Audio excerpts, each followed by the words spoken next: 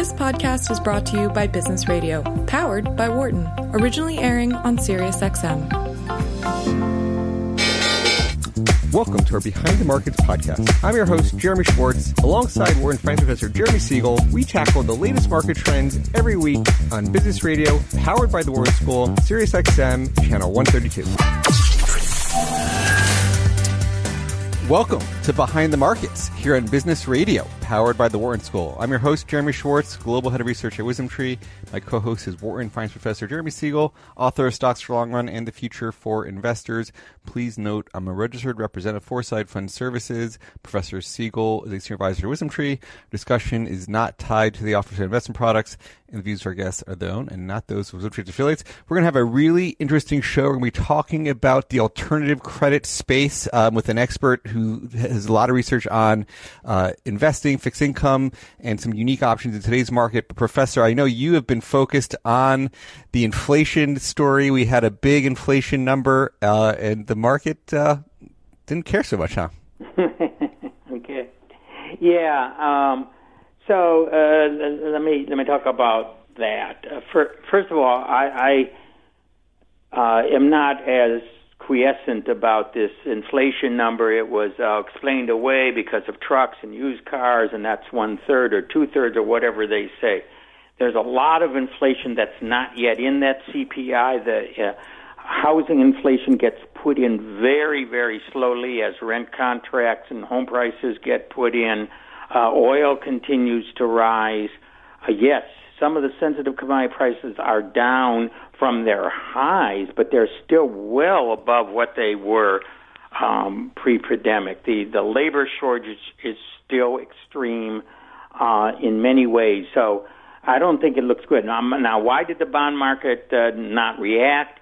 I think the bond market actually is reacting to the virtual collapse. I do know there's a new proposal now for infrastructure by an alternative group of Republicans, but basically it looks like the bipartisan infrastructure bill, which would have been trillions, and that's a huge deal for the bond market. And what we've seen is when that spending now looks less likely, that could easily give you a 20 basis point decline in yields, which is pretty much what we have. So, I think that I think what happens at an infrastructure, does it really die? Does it get revived is important, but I think is also what's going to be really important. Now, we do get the PPI next Tuesday. That's of mild importance. I'm looking to Wednesday's FOMC meeting. I think it's going to be a surprise hawkish because it's a meeting where the dot plot is going to be revealed. I think people are going to get much more aggressive on when they're going to raise rates. I think that's going to grab headlines. And I think that Wednesday is going to be a little ripple there in the bond market. And that ripple, of course, will pass through the stock market too. So I think I would look toward the Fed meeting now as the next big thing that will move markets, and that's coming up in 5 days. Yeah, it seems like that growth and versus small cap is sort of like, right after the market traded, you saw the NASDAQ and the growth stocks do well. It's sort of still trading with rates. I mean, it seems to be like that's the predominant nature. Exactly. I mean, the narrative, and we've talked about this, is that the growth stocks will trade with those rates. And,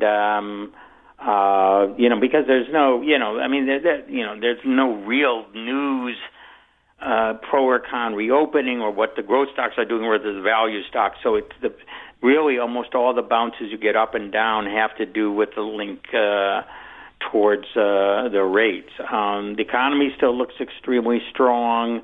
We've said that generally this inflation, the rates are going to fall way behind the inflation rate, so borrowing money and cost of money is still going to be low, and real assets are still going to do well. So, I'm still very much in stocks, very pro stocks. Next thing I'm watching is the Fed. I think that they're going to say, we're beginning to look at that tapering, and we'll do it sooner rather than later. And so that hawkish surprise comes on in terms of the specific formats of how you think that shows up next week. Is it just through those projections? Is it through commentary? It's going to be, first of all, the dot plot's going to be moved forward. The fact that no one thinks that next year we're going to raise rates, I think that a lot of people will say that we're going to raise rates. We may get a dissent on we may get it in the statement that comes out at 2 o'clock. And then, of course, there's the press conference. There's many, between 2:30 the press conference starts, it's the 45 minutes. We see those dots move forward. We see the statements say more are concerned about inflation. We have to be more vigilant. I think there's a little too much complacency in the market that the Fed, this is temporary. They're going to continue that narrative. I think that some of the members of the Fed are getting feedback from their own constituencies saying this is something that you have to worry about. Clearly, I could be wrong on that, but that would be my take on next week's action. This is the big story of the year, so it's always great to get your feedback on it. Any other sort of things you're watching as we go into next week? Again, the producer price index. Is that also going to exceed expectations? You see oil just continue to march up. And now gasoline prices, which took a 2-month pause, are beginning to creep up again. We'll see whether those pressures are continuing. But really, the pressures are going to be on the labor side. The shortages that you hear are really stories that I never remember. Probably in World War II, which is before I was born, clearly you couldn't get enough people. People were in the armed forces, such and so on. I've never heard labor shortage stories around in my lifetime. Well, Professor, I know we've got a big week ahead of us next week, so we'll check back. We'll analyze it next Friday. Yes, absolutely. That'll be fun. Thank you, Professor, for some comments to start the show. Thank you. Have a great weekend. I'm going to turn to our guest for the program, remaining hour. It's Chris Acito, CEO and Chief Investment Officer at Gapstow Capital Partners, a registered investment advisor that advises index clients and others on opportunities in the alternative credit markets. Wisdom Tree is one of those clients, Chris, and we have launched an ETF. HYIN, actually, the Alternative Income Fund tied to the Gapstow Liquid Alternative Credit Index. So it's exciting to have you talk a little bit about your background, Gapstow's background, and the opportunity in those credit markets. Thanks for joining Behind the Markets. Hey, it's my pleasure, Jeremy. Look forward to it.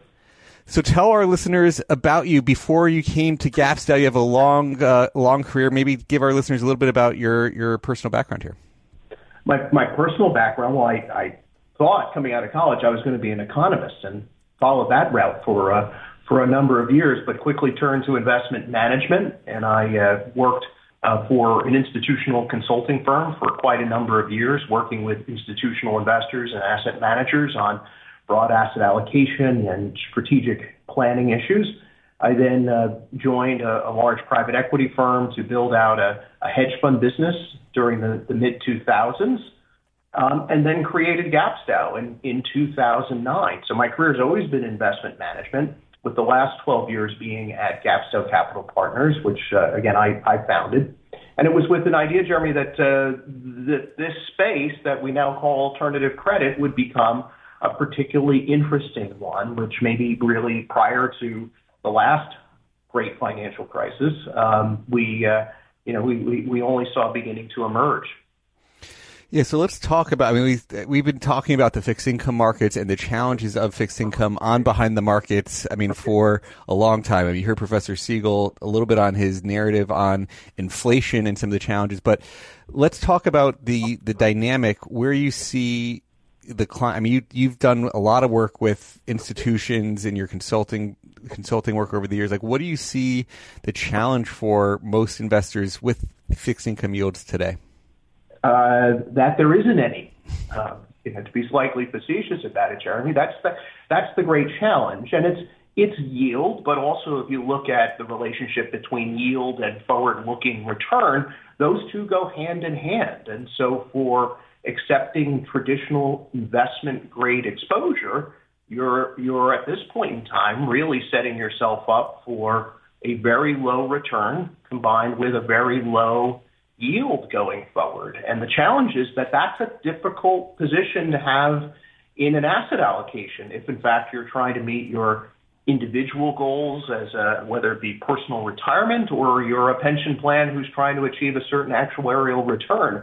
Having part of your portfolio looking to gain next to zero or very, very low single digits is a challenging proposition, which, as you know, is in contrast to prior decades where a 60-40 portfolio was a very logical place to be. But unfortunately, AAAs no longer get you 6.5%. And so the world is having to rethink that non-equity part of their portfolio. Yeah, those were the days, the easy days when you could get a nice coupon. But now, so like, when you're talking to institutions and investors, what do you see as the most common things they're doing? And then we could talk about alternative credit is the role there. Yeah, well, they are seeking out for those people who can't take 100% equity exposure. That's one thing to do. You can just keep all your money in equities, but a lot of people, I think, believe that there should be some diversification around that, and they've given some thought to whether it be real assets or hedge fund strategies or other non-equity oriented strategies. But a very large percentage of the attention has been on this space that you and I keep referring to as alternative credit, which for the audience, I think a definition may be timely here. At least at Gapstone, we use alternative credit to refer to at least four big categories of investment. Below investment grade traded credit, so think about high yield bonds or leveraged loans. Structured credit is another area where you might take exposure to mortgage-backed securities or asset-backed securities.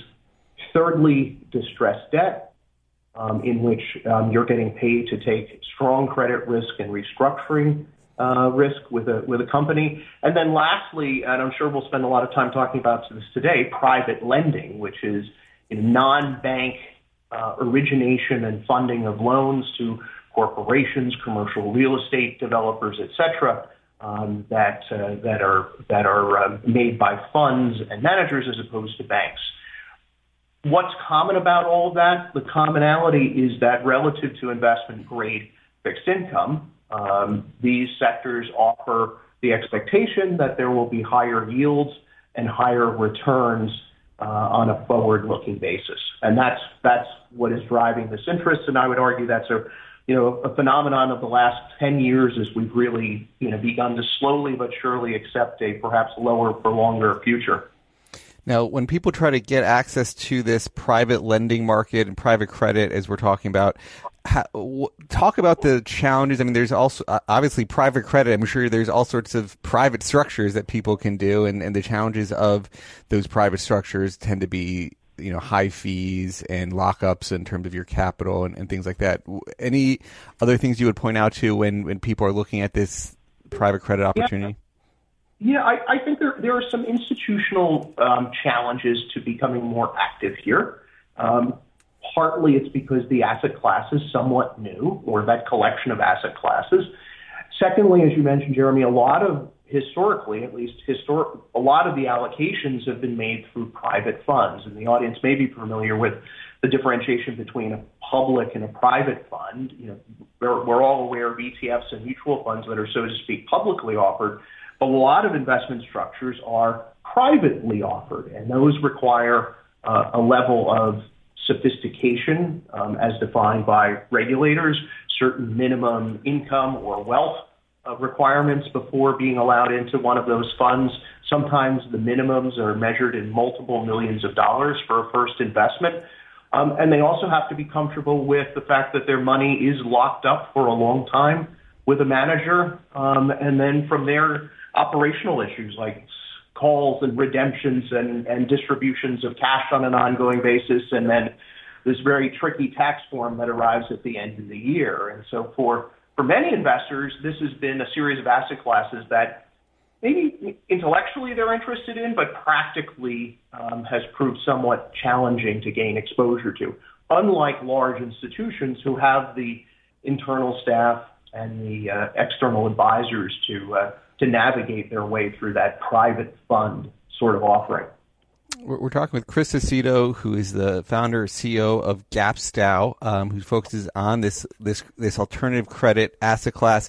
And Chris, so you created the Gapstow Liquid Alternative Credit Index, what you called the GLACI, or I don't know if you were GLACI. GLACI.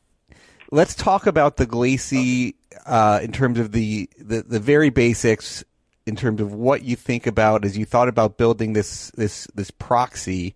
I mean, certainly we've talked about the macro environment as the background for it, but maybe talk anything else as you were creating the GLACI, any other considerations, and then how you started thinking about the constituents and building it up from the ground up and top down. Yeah, good question. This thought exercise went back about 3 years ago, Jeremy, where we began to think about, is there a way to make this alternative credit asset class more readily available to an individual investor? That was the thought process. Now, we wanted it to be a good offering in the sense that if we had an institutional client who came in and said, I'm a pension fund, I'd love to get money in alternative credit, what would you suggest, Gapstow? Probably one of our first responses would be diversification. Diversification across borrower types, that you wouldn't want to simply be putting money with corporate borrowers, or individual borrowers, or commercial real estate borrowers, or sovereign borrowers. You'd want a diversified mix of those. Secondly, you'd want to have some distressed, some performing, some structured credit in there as well, so that you could take advantage of different areas of the market, different aspects of the credit cycles of individuals versus corporations, et cetera, because that will prove beneficial in the long run. So if you were an institution, you'd say, terrific, let's find 15 or 20 private funds that do all those different specializations and bring them all together. And that would make for an interesting offering. But as we've already discussed, easier said than done for you and me. What could we do to proxy that? And we began to focus on a series of offerings in the marketplace that we called publicly traded alternative credit vehicles. That, in fact, while it is a smaller market than the private fund universe, nonetheless, there are quite a number of vehicles, call them companies, that trade on the stock market that you can see a ticker for and price throughout the day like you would Apple or any other stock. But there's a unique feature of these publicly traded alternative credit vehicles, which is their balance sheets consist of alternative credit investments. And if you think it helpful, Jeremy, maybe we can go into maybe a specific example, like what does a BDC do? Yeah, no, I think so. It's interesting. These baskets, the underlying portfolios end up being loans. To your point, like when you look through the underlying, you're trying to assemble a portfolio of loans, like these private these. But the vehicles is a combination of things like business development companies, mortgage REITs, and closed-end funds. And so let's talk about each of those. I mean, I think the business development companies is one of those of the most interesting segments in here, and I have some personal experience with business development companies as an indexer a number of years ago. This may have been 10 years ago. I forget the year they did this to us, but they started making you report on quote unquote acquired fund fees of these business development companies, and basically every index from Russell, S&P, MSCI kicked the BDCs out because they end up having these quote unquote fund fees included, even though the structure is a strange structure, and it would have made your expense ratios go up like 70, 80 basis points because they were so outsized. But talk about, so I have experience with them, but that tells you a lot of people shunned them because they were kicked out of indexes. So talk about your thinking about these. Yeah, well, and that's, I mean, it was legitimate to think about that, but, that was an interesting turn of events there, because it didn't have anything to do necessarily with the fundamental efficacy and benefit of the investment. It was the fact that this technicality had this fee reporting requirement that made them a little less desirable. So what's a BDC? A BDC is a business development company, which I explain to people, it's like thinking about it as a specialized bank. Now, they're not a bank, they're not licensed as the bank, and they're not regulated as a bank. But what do? They make loans. That's their primary business. And by definition, both according to the tax authorities and the regulatory authorities, they make those loans to corporations and mid-sized corporations. In fact, the government created these structures in order to facilitate this non-bank lending as a way of developing capital markets in the United States. So a business development company might hold 100 loans made to smaller to mid-sized companies within the United States. And those loans can be for various purposes, but that's what they are. And the BDC's balance sheet includes only that. Just as you may go to a community bank and say, what's on your balance sheet? They're going to show you loans. BDCs are fairly simple in that regard. The balance sheet is loans. And like banks, there's a bit of leverage within the structure, certainly not as much as a bank, who's often 10 times as levered, but that is the structure. And what's interesting, Jerry, so by buying a BDC, buying shares in a business development company, you're effectively gaining that exposure to all of those underlying loans, because the performance of the BDC at the end of the day is going to be only as good as the performance of their underlying loans, just as a bank is only as good as the performance of their underlying loans. And so the little bit of a difference here is that if you were a big institution, you would you would be a shareholder in a private fund. We're arguing that you can accomplish a lot of the same exposures by being a shareholder. In this case, we're talking about a BDC, or exposure to the same loans. What's really interesting is some of the best managers out there, some of the best middle market lenders run both private funds and BDCs. And so you're gaining exposure to a lot of the same loans just through the different vehicles. Yeah, so maybe we could talk about how you thought about sizing the exposures of these different baskets into the GLACI index, and where, when you thought about these BDCs, the consideration of how you got to the managers that you decided to allocate to in the index. Yep. So to take a brief step back, as we talked about 5 minutes ago or so, the goal is to create a diversified basket. And so BDCs play an important role within the GLACI index because they gain exposure to private corporate loans, but we also wanted exposure to commercial real estate lending and lending to residential mortgages and asset-backed securities to individual lenders as well, private forms of those activities as well as securitized and some public forms as well. So how did we begin gaining access to all of those? There's an equivalent on the BDC side that says if you identify the 15 to 20 mortgage REITs that focus on commercial real estate lending, what a nice way to build a diversified portfolio of exposures to mid-sized commercial real estate lending. Okay, now let's also think about there are also other REITs that gain exposure to that residential exposure. So we took that universe of publicly traded alternative credit vehicles, BDCs, mortgage REITs, credit-centric closed-end funds, divided those up into 6 categories, and said that if you held a weighted balance of all 6 of those sectors, that you would in fact achieve some degree of diversification across different borrower types. And that was kind of the basis of the GLACI index to create a diversified basket of alternative credit exposures. But at the same time being investable, which I think is important because all of these individual entities are publicly traded, as I know we'll come back to today. So that was it. Within then, we then said, okay, of each of those sectors, we chose representation of the largest BDCs or mortgage REITs that represented each of those to create the 35 constituents within the GLACI index. we thought it important to equally weight all of those rather than market cap weight them, because we wanted diversification amongst the different constituents and not have some skews due to market cap, that we wanted the risk to be more at that sector level than concern about overexposure to any one individual entity.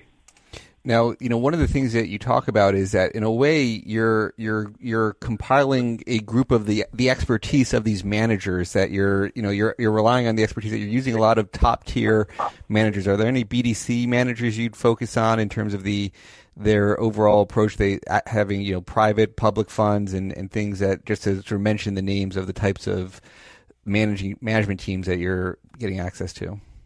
Well, the types of management are many of the great names that people associate with a lot of private markets activities. So be it Ares or KKR or Golub, all managers that are very well known and very well regarded, quite often are managing these publicly traded vehicles in addition to their private funds. So in addition to gaining access to this interesting asset class, you're actually gaining access to the management of this asset class by some of the best practitioners as well, or certainly the most well-regarded ones at that.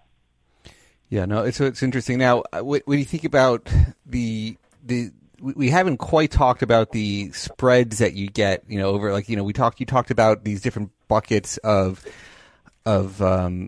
alternative credit and what the opportunities are. I mean, certainly people are looking at this for income. BDCs are one of the highest elements of income within the GLACI. I mean, when you think about the risk that comes in going for high yield, how do you think about the challenge, and maybe talk about the opportunity size, like the credit spreads, and then the challenge that comes with these from a Absolutely. Well, I think, first of all, you mentioned the dividend. There is another interesting feature, in addition to it being publicly traded, that is shared by BDCs, mortgage REITs, and credit-centric closed-end funds, is that they are required to distribute virtually all of their income throughout the year. In order to maintain a special tax status that they have, that is a requirement.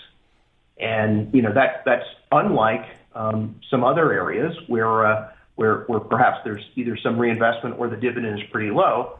So at the end of the last quarter, the dividend yield on the index was 8.7%. If you added up and weighted all the individual constituents, because they're very, very strong income producing and required income distributing entities overall. But that's part of the appeal as well to this interesting set of classes that we're dealing with. Yeah, it's interesting. I think one of the things we've described these baskets as like hybrids between debt and equity, so that there is, it is not like your traditional fixed income, right? It's not just it's certainly not investment grade fixed income. It's got some equity volatility to it. So like in crisis, like March, like these things would have been down, right? They were, Jeremy. That's it. Again, another. You nicely are unraveling all the intricacies of publicly traded alternative credit vehicles. One of the features is that they don't have to trade at net asset value. If you're familiar, your audience is familiar with mutual funds, of course, and ETFs. Those effectively trade at net asset value. That your shares coming in will be traded in at the value of the underlying holdings. And similarly, you will buy in. That doesn't necessarily happen with publicly traded alternative credit vehicles, that their share price can deviate either at a premium or a discount to net asset value, depending on flow. Now, the positive to that is that a BDC doesn't have to, unlike a mutual fund, a BDC doesn't have to worry about cash coming in and out of the vehicle all the time and having to manage that. That once the money is invested in a BDC, that you trade your shares on a secondary basis, just like Apple does. But that does bring some extra volatility, as you mentioned, because of that ability to trade away from net asset value. The net asset value is actually fairly stable over time. The dividend policy of these entities is remarkably consistent over time. The premium of discount to net asset value at which they trade is not so consistent over time. And that brings some additional volatility relative to what you might see in a private fund, which is only marked, say, every quarter. No, and that's one of the things people can watch. I mean, I remember last year, I bought each of these different baskets individually. Like your basket wasn't available, and I looked at during the sell-off. I bought each of the three different baskets in different ways. So I think there is opportunities in that over time, and even today with the challenges, we're going to continue to be talking with Chris Acito, the founder and CEO of Gapstow. We do have to take a short break. We're going to continue talking about liquid credit, alternative credit. I'm Jeremy Schwartz. This is Behind the Markets. So, Chris, as we were just talking about the discounts that can come to NAV, net asset value, and we were talking about that in context of business development companies, BDCs. It also comes into play traditionally with closed-end funds, and you've created a basket of closed-end funds, and that can trade at a discount premium. Maybe talk about, as you were thinking about drilling into the underlying portfolios, the loans within these closed-end funds, what are the types of managers you were seeking out? How did you find the baskets that you found attractive to get exposure to? Yeah, well, speaking very specifically to the credit-centric closed-end funds that we were looking at, to us, that universe really broke into two groups. One that very much focused on high-yield bonds and levered loans, so to speak, corporate credit, and those that did something a little bit more diversified, particularly when it comes to adding a bit, if not a fair amount, of exposure to mortgage securities and other forms of debt that weren't corporate in their orientation. So first thing we did was break out those two groups overall. They have slightly different dynamics, and we wanted both to have some representation within the portfolio overall. And for the index, we then concentrated on some of the larger names within each of those categories to have within them, again, with many of the larger managers being represented by the likes of, PIMCO or Eaton Vance or a few others that, are very well-regarded companies. And we thought, having that higher cap skew to the group was important. And so when you think about the number of closed ends you put in the basket, you talked about, you have 35 different constituents in the total index. How much generally, when you thought about these closed ends, what the approximate target weight, we talked about BDCs, and then how do you think about this basket and sort of that diversified portfolio? Well, we didn't actually think of representation of closed end per se. What we did think about is how much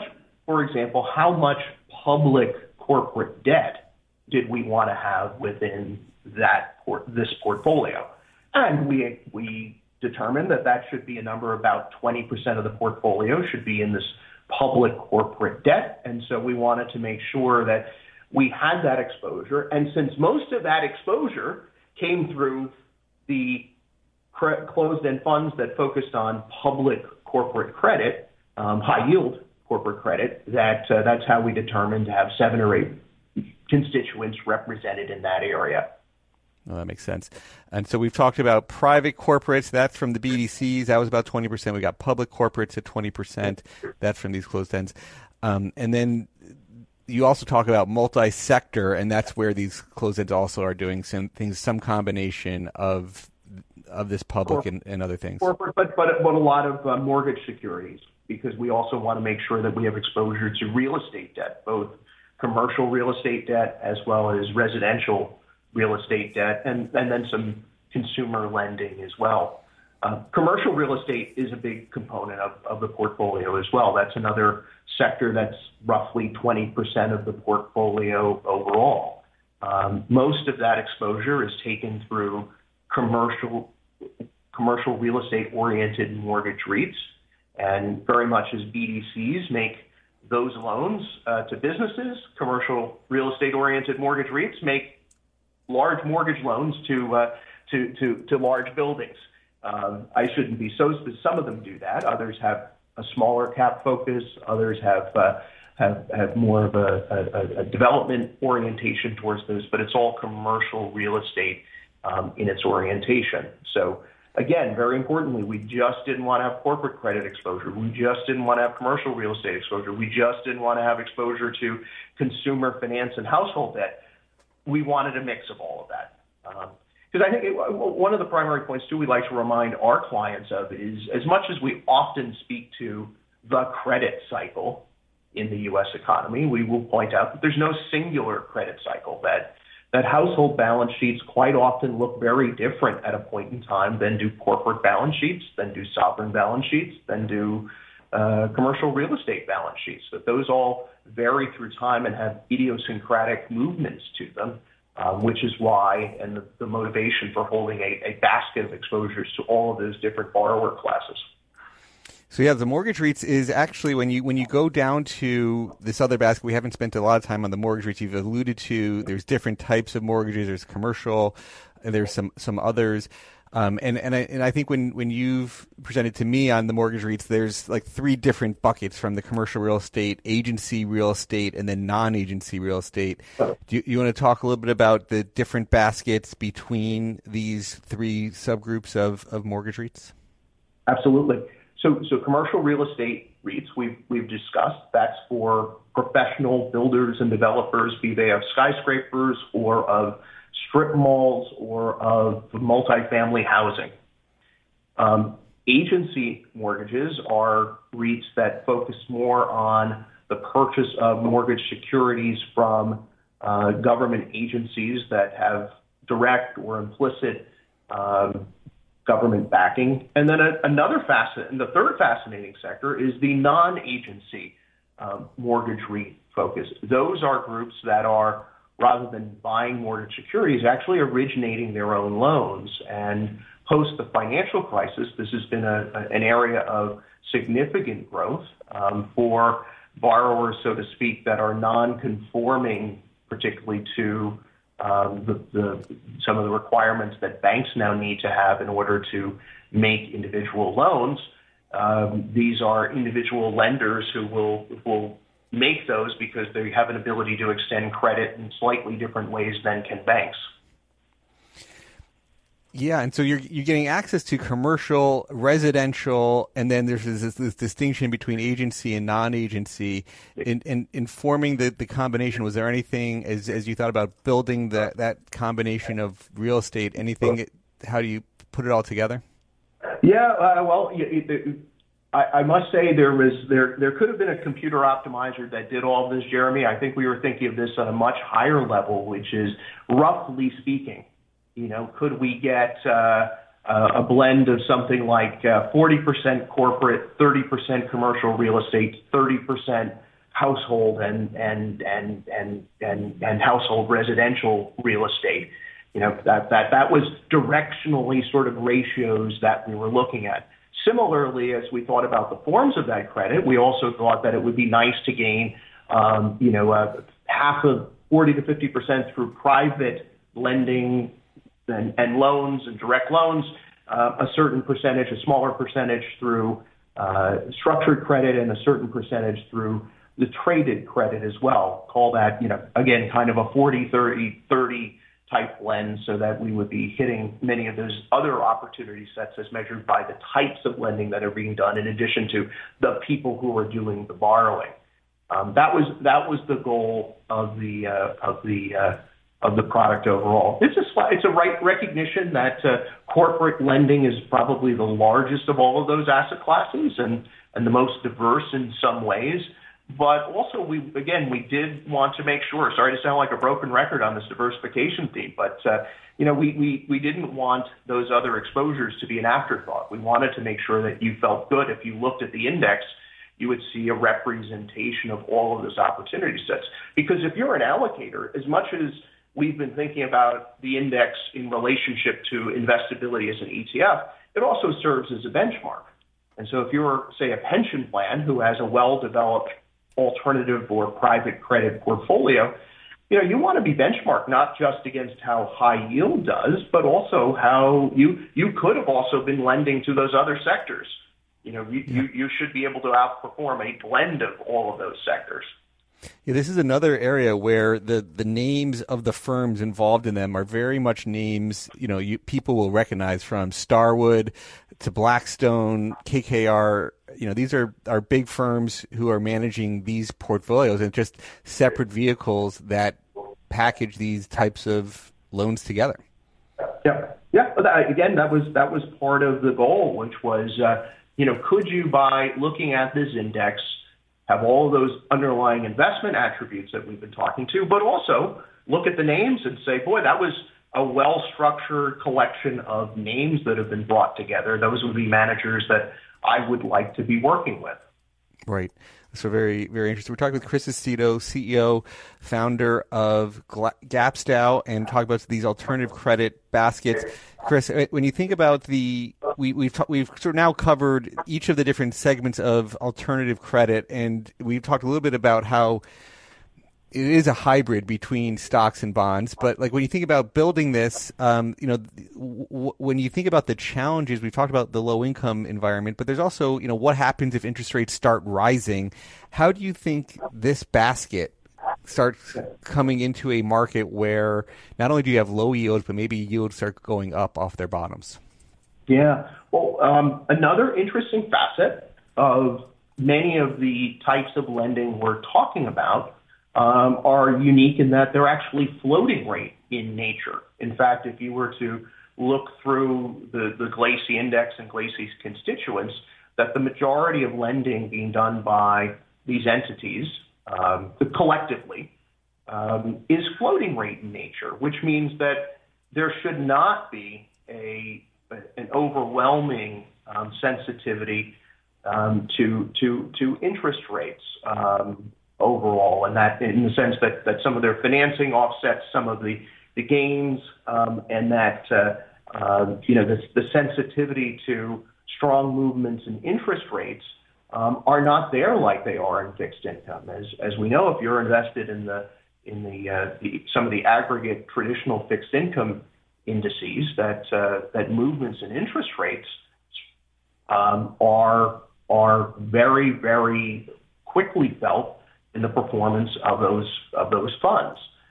It turns out that both theoretically and as well as empirically, that those changes in interest rates have less bearing on the performance of the alternative credit sectors. More important to alternative credit are the, so to speak, credit spreads, meaning the concerns about default rates rather than interest rates per se. The credit spreads tend to dominate in this area, which is, again, this is why this asset class has the higher yields than do traditional fixed income. So you're getting less interest rate sensitivity, and in fact, the index historically really has had zero to almost negative correlation with interest rates over the last 5 or 6 years. Again, something that doesn't go unnoticed. You can say that's a plus or minus depending on your view on interest rates, but if you're looking to the sector to be not all that affected by interest rates, that's a nice property to have. Yeah, I mean, people looking for quote unquote diversifiers. I mean, this seems like it's got the attributes of fixed income in the sense that it is investing in loans, but it's certainly got this equity riskier element due to the sort of publicly traded nature and that it could trade away from NAV and all those type of things. How's the correlation with equities? I mean, I've sort of alluded to it that during the March crisis when things, as things got shut down, there was fears on all this stuff, right? So correlation spike. But generally, how are correlations? Unless it was treasury bonds, the correlation with everything went to 1 during that period of time. But longer term, the correlation, depending on how you measure it with equities, say with the S&P 500, is I would put it in the modest camp, 0.6 to 0.7 over longer periods of time. Much of that coming through that premium discount change that comes, because otherwise the underlying NAVs tend to move with less correlation, but market dynamics, as you say, the equity-like component to some of these investments does come to bear. So, I think that's modest when you think about the fact that if you looked at correlations between mid cap versus small versus large cap, those are very, very high in the 0.9s or so. So this does bring some diversification from an equity standpoint, in addition to the diversification away from rate sensitivity as well. Again, you begin to add up these nice features again. So we've, in summary, what do people look to alternative credit to do? Their expectation, not always fulfilled, but certainly I think if you polled institutional investors, why are you so interested in this asset class? They would say compelling total return, very high yield in distributable cash, modest correlation equities, and very low sensitivity to interest rates. Put all that together, that should be a very interesting mix or part of the mix to my overall portfolio. And if you do look on the institutional side, Jeremy, it's no surprise. We do a survey each year at Gapsto of leading pension plans and how much they are investing in alternative credit. And the mean of that is now in the very high single digits. And there are some pension plans that now have 15 or 20% of their portfolio in alternative asset classes because that set of properties or expected properties is additive to their broader portfolio. I mean, that's fairly interesting. I mean, we think about one of the challenges we said, one of the topics we've come to again and again and again on this program is the challenges with a 60-40 given the low rates. And so, I mean, what's interesting, we've talked even just last week about this challenges of a 60-40. One of our guests said an 80-20 is what he would recommend, because of that challenges of negative returns of bonds. Siegel has come out with things like the 75-25 type of model. What's interesting, if you took your comment that the pension funds are taking about 10%, so now we're talking like a 70-30 instead of 60-40, but you're still getting, if this was 10, you'd be still getting that type of equity hybrid, right? You're getting some of that equity beta. It's sort of an interesting way of filling that gap of how do you go from 60-40 to more, but this still has some of the fixed income characteristics. Yep, absolutely. And it is interesting that you do find, this is also in our pension research, where there is a empirical trade-off that in fact in cross-section, pension plans are reducing traditional fixed income and substituting in alternative credit. That those that have higher alternative credit tend to have lower traditional and vice versa. So this trade-off is at least empirically going on. And we also know that in policy, in addition to action, these trade-offs are beginning to be made. Yeah, not a lot of people are fully abandoning traditional fixed income for many reasons, including that is where they get interest rate sensitivity, which sometimes they view as a positive. It's certainly an area where they can count on some distributable yield. But as we talked about earlier, that is coming at a bit of a cost these days relative to achieving your overall goals. When you're at 60-40, and again, traditional fixed income at AAA is getting you 6.5. If to make up something theoretically, if you're a pension plan whose actuarial assumption is getting to 7, you don't have to assume a very, very large equity risk premium when fixed income is at 6.5 to get there. Yeah. Now, with fixed income, traditional fixed income is at 1 or 1.5, or 2 after fee, whatever it's going to be after fees. Think of the equity risk premium you need to be assuming in a 60-40 to get you back to a 7. That's starting to look untenable. And yet again, why people are beginning to look towards other forms of diversification than simply fixed income. We've got about 4 minutes left. As you think about other things Gapsto's focused on, Chris, like as you think about the future of your business, and so you got these indexes and we become a licensor of them, what else, how should people think about Gapsto? What are the types of things they can come to Gapsto to find? Yeah. Well, I think on the alternative credit front, this is an industry that is going to continue to be growing. There's no suggestion that institutions, and hopefully with HYIN and others, you will see individual investors continuing to move towards the industry as well. And so, we would like to continue to be at the forefront of helping investors and achieve those goals of putting in place well-diversified portfolios and helping them think about the asset class overall. Because it's still very early innings. The fact that we're having a really productive conversation is just about some of the basics. This indicates that this asset class is still very, very new to people. And so we have a whole new decade of this being adopted at a much greater and broader rate, unless interest rates spike sometime soon, which who knows. But I think even then, as the professor was saying early on, as we think about inflation and potentially interest rates going up, this dilemma does not get solved by the Treasury going from 1.5 to 1.8. Or 2.5, the issue is still going to exist over time. That we need to be thinking more broadly about taking additional risks with the non-equity portfolio. Yeah, and you mentioned that you do these surveys. I know you do a lot of publishing on these types of things. Where can if people want to stay up to date with all of those papers and all that stuff? Where you want to give some suggestions and other things that you guys are publishing that they can find from you? Yeah. If you go to www.gapstow.com, GAPSTOW.com, our white papers are listed there, and we do survey work on performance of hedge funds, interval funds, private funds, publicly traded alternative credit vehicles. All that material is available. Performance and dynamics. We survey what allocators are doing, how the market's changing, products are being developed. That's our space. We try to know all aspects of it. Yeah, and you've got a real great history in the consulting market and consulting different pensions institutions.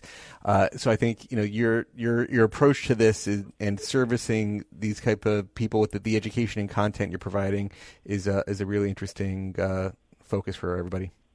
Thanks, Jeremy. So yeah, you can go to Gapstow to learn more of what his team is doing. Certainly, we're talking a lot about this, given we become a client of them. This is a great conversation, Chris. Thank you so much for joining us on Behind the Markets. Great pleasure, Jeremy. Anytime.